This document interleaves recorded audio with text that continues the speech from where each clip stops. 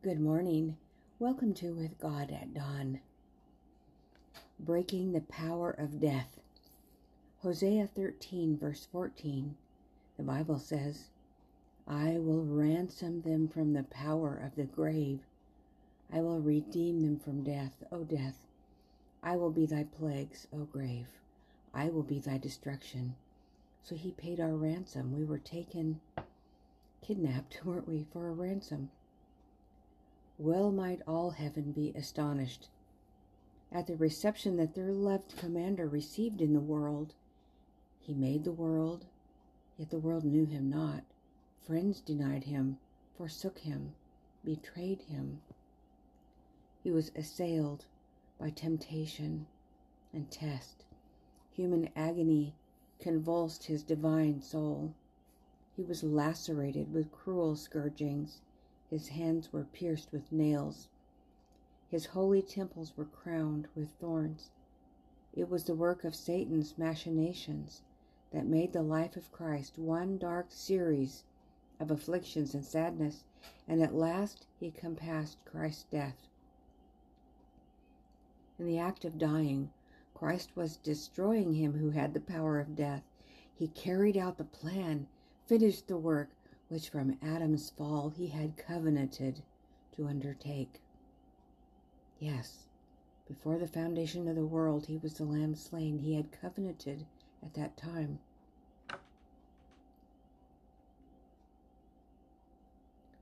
He had covenanted to undertake. By dying for the guilt of a sinful world, he reinstated fallen man on condition of obedience to God's commandments. That's our condition. In the position from which he had fallen in consequence of disobedience. Adam and Eve fell while they were on probation. So we get another chance, another probation of obeying God's commandments and trusting in him, having faith in him.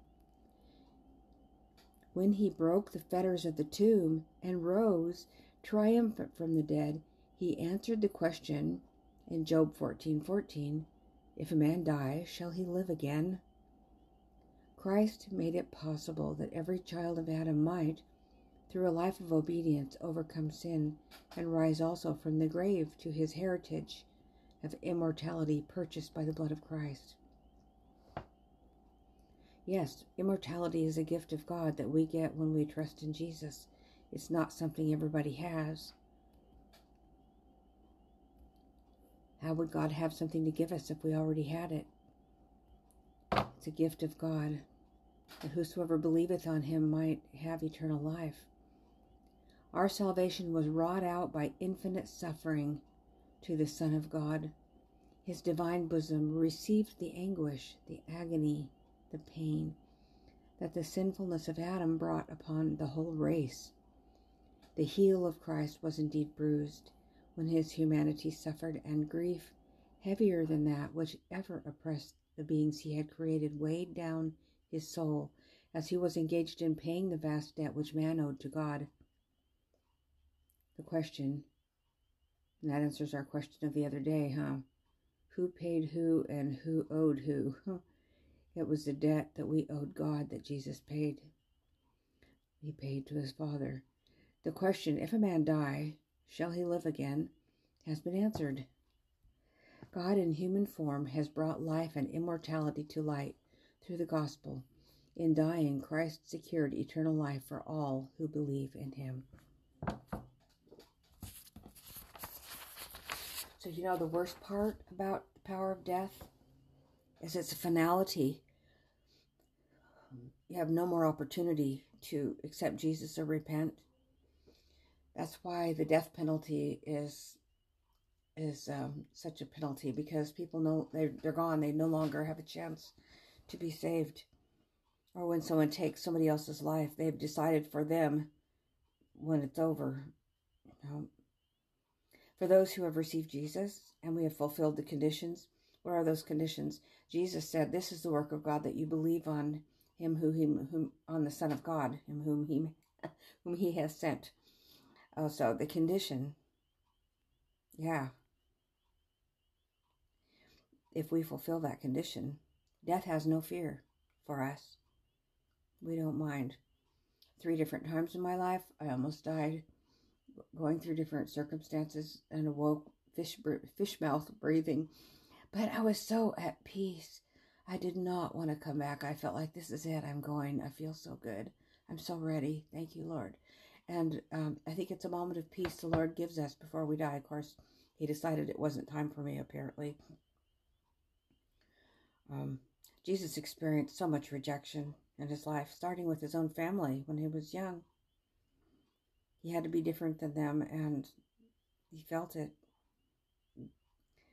And sorrow, yet he did not fail, did he? He was faithful all the way through all the suffering and sorrow. He bore it so bravely.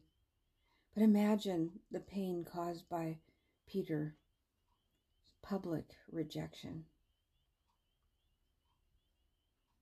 Jesus was the bait in the most complex rat trap in history.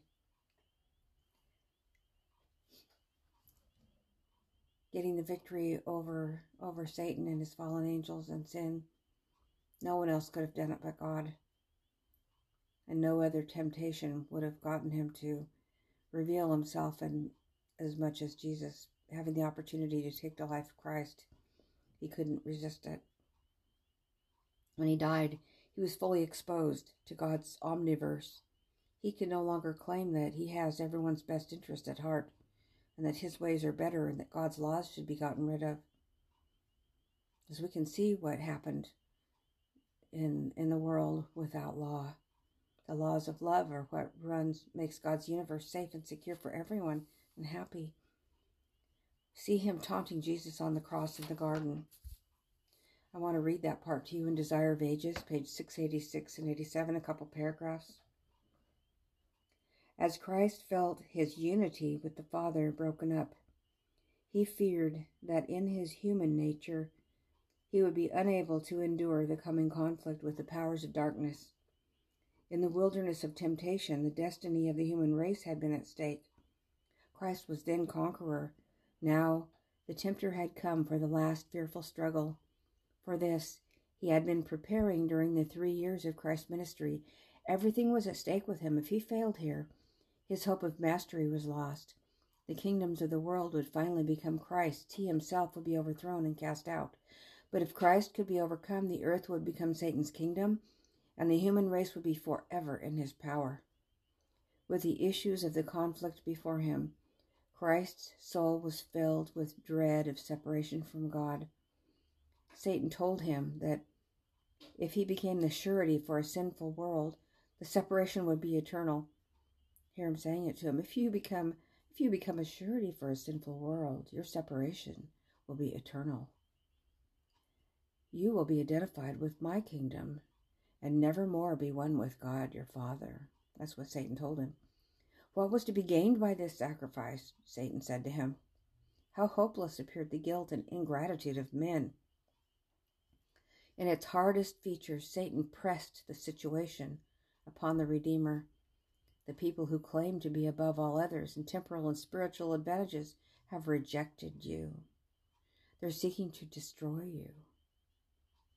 The foundation, the center and seal of the promises made to them as a peculiar people, you, one of your own disciples who has listened to your instructions, has been among the foremost in church activities, will betray you. One of your most zealous followers will deny you. All will forsake you. Christ's whole being abhorred the thought that those whom he had undertaken to save, those whom he loved so much, should unite in the plots of Satan. This pierced his soul. The conflict was terrible. Its measure was the guilt of his nation, of his accusers and betrayers, the guilt of a world lying in wickedness. The sins of men weighed heavily upon Christ, and the sense of God's wrath against sin was crushing out his life. Behold him contemplating the price to be paid for the human soul. In his agony he clings to the cold ground as if to prevent himself from being drawn further from God. The chilling dew of night falls upon his prostrate form, but he heeds it not. From his pale lips comes a bitter cry, My Father, if it be possible, let this cup pass from me. Yet even now he adds, Nevertheless, Not as I will, but as thou wilt. The human heart longs for sympathy and suffering, and I'm tempted to keep on reading this chapter. I'll leave it for you. It's in the Desire of Ages. It's titled Gethsemane, that chapter. It's very good and helps us to understand somewhat the sorrows that Christ bore. But this paragraph here in our reading today, our salvation was wrought out by infinite suffering to the Son of God. His divine bosom received the anguish, the agony, the pain that the sinfulness of Adam brought upon us. The heel of Christ was indeed bruised when his humanity suffered, and grief, heavier than that which ever oppressed the beings he created, weighed down his soul as he was engaged in paying the vast debt which man owed to God. And when Christ was at his resurrection, he declared over the rent tomb, I am the resurrection and the life. Hallelujah, the victory was had, complete victory. We may be in peace when our loved ones who trust in Jesus go to their rest, and we don't have to be afraid of death. There's a promise that I found in 2 Corinthians chapter 5, verses 1 to 4. For we know that if our earthly house of this tabernacle were dissolved, we have a building of God, and a house not made with hands, eternal in the heavens. For in this we groan earnestly, desiring to be clothed upon with our house which is from heaven. Yeah, wanting to be glorified, have our glorified body, don't we? If so be that, being clothed, we shall not be found naked. For we that are in this tabernacle do groan, being burdened, not for that we would be unclothed, but clothed upon, that mortality might be swallowed up of life. You know, Paul says something towards the end of this chapter, I think, that goes together with that. You know how he goes into explaining things, and at the end he kind of ties it all together. He says, therefore, if any man be in Christ, so he's our new tabernacle, isn't he? We're in Christ. We're a new creature. Old things are passed away. Our old nature is passed away, and we're clothed upon with Christ. Behold, all things are become new. All things are of God, who hath reconciled us to himself by Jesus Christ, and given us the ministry of reconciliation. To wit, that God was in Christ, reconciling the world unto himself, and so forth. Indeed. For he hath made, okay, so here is the old tabernacle and the new. He hath made him, or Jesus, to be sin for us, and the sin is the old tabernacle, that we might be made the righteousness of God in him, and that's our new, I think. You can read it through yourself and see what you think. That's kind of a tough chapter. I've struggled with it a lot in my life. I'm not saying I understand it exactly now, but I think it all ties together. Usually Paul is like a lawyer when he presents his ideas. And I said that I would read in my little list here of how to be like Jesus, one every day. Desire of Ages, page 73. Jesus carried into his labor cheerfulness and tact. He held communion with heaven in song, which banished the evil angels. So if you want to banish the evil angels, hold communion with heaven in song. Hallelujah. Thank you, Lord. Dear Jesus, thank you so much that you have given us the answers, and you've given us the means by which we can be clothed upon with your righteousness and be accepted of God for your sake.